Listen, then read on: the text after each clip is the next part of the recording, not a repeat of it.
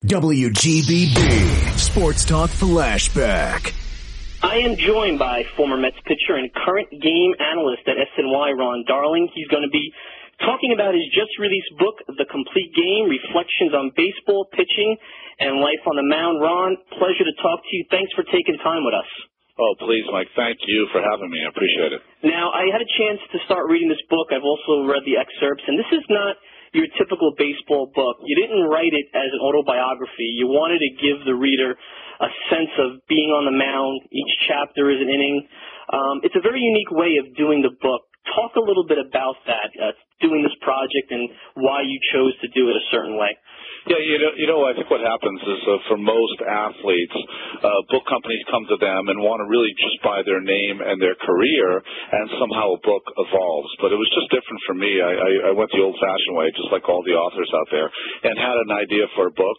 Approached, luckily, Knopf Books, who just do not do sports books. And they were interested in doing this kind of format. And the format is kind of ironic, right? Because it's called The Complete Game. There aren't any more complete games anymore. And but it is tracing not only my career, but also games I've watched, games I've witnessed, and it can become anecdotal at times, but it really is, like you said, I'm trying to take those unfortunate ones that are not as blessed and charmed as I've been out on the mound with me and tell you exactly what you feel, how you feel at the top of the mountain at times, and sometimes fully undressed on the mound. I mean, it's the only sport where the manager comes out and strips one person of the honor of doing and pitching the game, and then as he walks away to booze, a chorus of booze gives the honor to someone else. It's a very strange thing, and for most of us pitchers, we need years and years of therapy. I decided to write a book instead. Very quickly in the book, I got a sense that those who watch the game don't understand how it is the day that a pitcher pitches, the pregame ritual, and you point out that you were actually a different person on those days. It's pretty important for a pitcher those days leading up to the game, huh? Yeah, I'm disappointed that I had to be a different person on the days I pitched.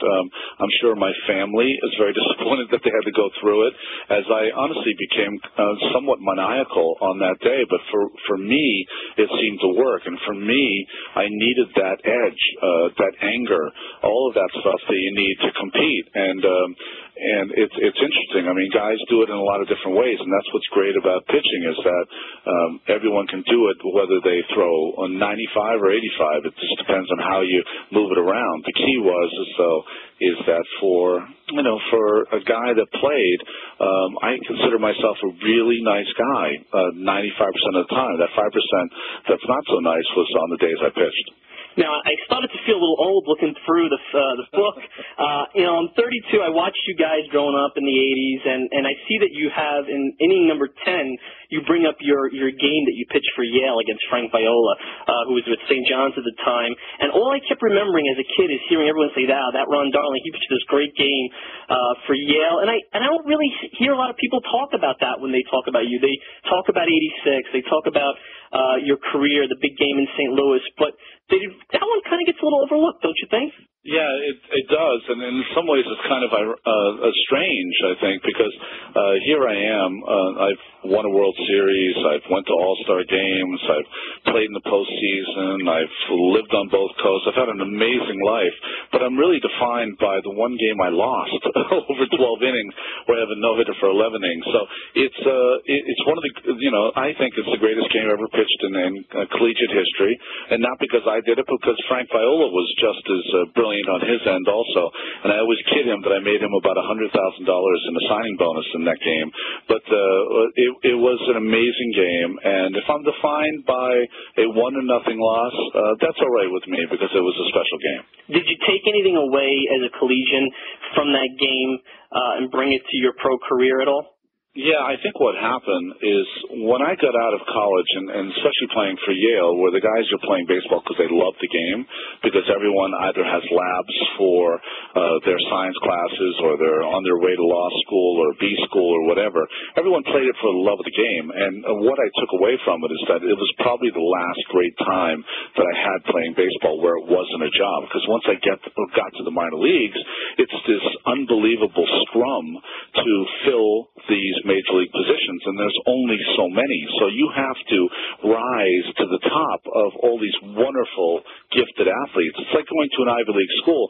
You come from your own school and you're an A student. You go to an Ivy League school, everyone's an A student. Well, that's how the minor leagues are. You go from being a great athlete, the biggest athlete in your town, and you go to a town where everyone was the biggest, baddest athlete in this town, and you try to get, on top to fill those small positions. And luckily, I found mine. Of course, we're talking with Ron Darling, author of the book, The Complete Game. You talk about your first game in the majors, and when I read that chapter, I thought of a conversation I had with Mike Torres back in January, and I'd asked him, hey, you were a veteran pitcher on those Mets teams, a lot of young pitchers, and he had said that a lot of the guys like yourself, I'm not sure if it was you, but he said a lot of the young pitchers came to him. I'm wondering, as a young pitcher coming up, was that something that you openly went towards, the veterans that were around a lot longer than you? Yeah, I will say that Mike Torres was a big influence in my career, and he's one of the greatest guys of all time, and really helped me to become the pro that I would become. But yes, I did it myself. I think that on our pitching staff, because Dwight was so young, Dwight Gooden at 19, I was the veteran of that pitching staff after 1985, and I was all of 24 years old. So I think that I had to be an adult really early with those guys like Dwight, guys like Sid Fernandez, David Cohn. I became the Mike Torres to those guys, and I really appreciate that because it was great watching that talent blossom because those guys were so talented. And then I think of the flip side, how he had mentioned that not every veteran pitcher wants that. I mean, he mentioned that Seaver at that point in his career wasn't as into mentoring. Did you remember that? Maybe not necessarily Seaver, but pitchers who may not have been as helpful throughout your coming up and say, hey, I don't want to be that guy. I want to make sure I do my thing with the young pitchers? Yeah, well, there's part of you that's kind of selfish because you want to do it on your own. You don't want to give anyone any of your secrets. But the bottom line is if they're good, you're good, and then then result is maybe you'll play in the postseason. So no, I think that when you're taught the right way, like I was by Seaver and Torres and all those guys, you want to share and impart any kind of knowledge you can to those guys. And hopefully I did. I think if you ask any of those guys to this day, not that I'll get any credit, but they will say that, I was a great teammate, and that's all I really wanted to do when I played, is be a good, solid teammate who was a person that helped, not hurt. When I've heard you during Mets telecasts, you've always been very honest about your career, even critical at some times. You talk about the growing pains as an early in your career, struggling with control. Well, let's face it, as you mentioned, this is the toughest position maybe in all of sports, being a pitcher. What do you know now, or is there something you know now that you wish you knew back in 83, 84, 85 that may have made your career, it still was a good career, but may have made you maximize it even more? Yeah, I think I wouldn't have been so difficult on myself. I think that, for Mets fans now, I think I was the John Mayne of my day, that I always killed myself over not being perfect. I think that I certainly had pitching envy because I got to pitch after Dwight Gooden every time, and he was just, in his first 2 years, unmatchable as far as that. And I think that you try to elevate your game instead of just elevate your game to his level, instead of just elevating your game to the maximum that you could have done. So I think that if I had anything to do over, I would have been less critical of myself. I would have just relaxed, let the talent flow, and that would have been good enough. But I think being critical and being hard on oneself is detrimental when it comes to team sports. I think of you in 88, and I think that was one of your best all-around years. Your walks went down considerably. You had a great season. It seemed like you all of a sudden something clicked. Not that you weren't good before, but you brought it to another level. Is that true? Is that a fair assessment when you think about that year? Yeah, it was. I had the most shutouts that year than I had in any of my career. I was a good hitter that year. I was a good fielder. I mean, I did all the things you're supposed to do. So I kind of maxed out as a National League pitcher that year. I think 92 was a great year for me. I won 15 games in Oakland and should have won 22 or 23. Sort of had a Santana year just in bad luck as far as the bullpen's concerned.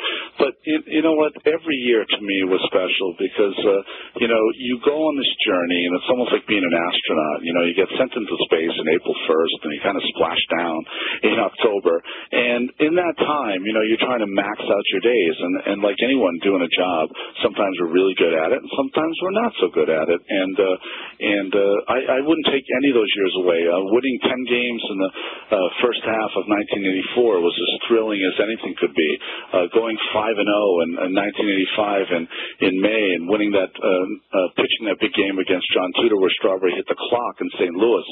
All those memories are great. So every year had its own unique, wonderful memories. You just mentioned 85. I have to ask you, is that your best game as a pro? Is that what you consider your best game as a pro? Yeah, I think it's my best game as a pro because there was so much on the line. And the one thing I'll always remember is that after I was done, I came in the clubhouse, and we had just won the game, and Strawberry hit the clock. And I'll never forget, Ray Knight was standing there, gave me the biggest hug with tears in his eyes.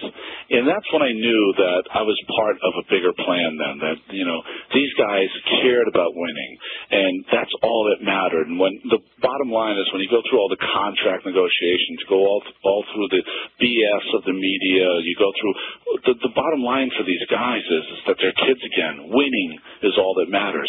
And that was the first game that I pitched that I felt as though I changed a day in these great athletes' lives. And that was fun to be part of that. Of course, I'm talking with former Mets pitcher Ron Darling. Ron, the other story I remember you bringing up on the air is about Game 7 in '88, and I think you've been kind of hard on yourself on that one. That series kind of slipped away a lot before you. There was an error in that Game 7. But you say that haunts you. I know it's a Game 7 and you lose it, but is there something about your preparation or something you did that haunts you about that game? Yeah, nothing haunts me about that game. Like, I'm not haunted by I didn't prepare right, I wasn't ready for the start.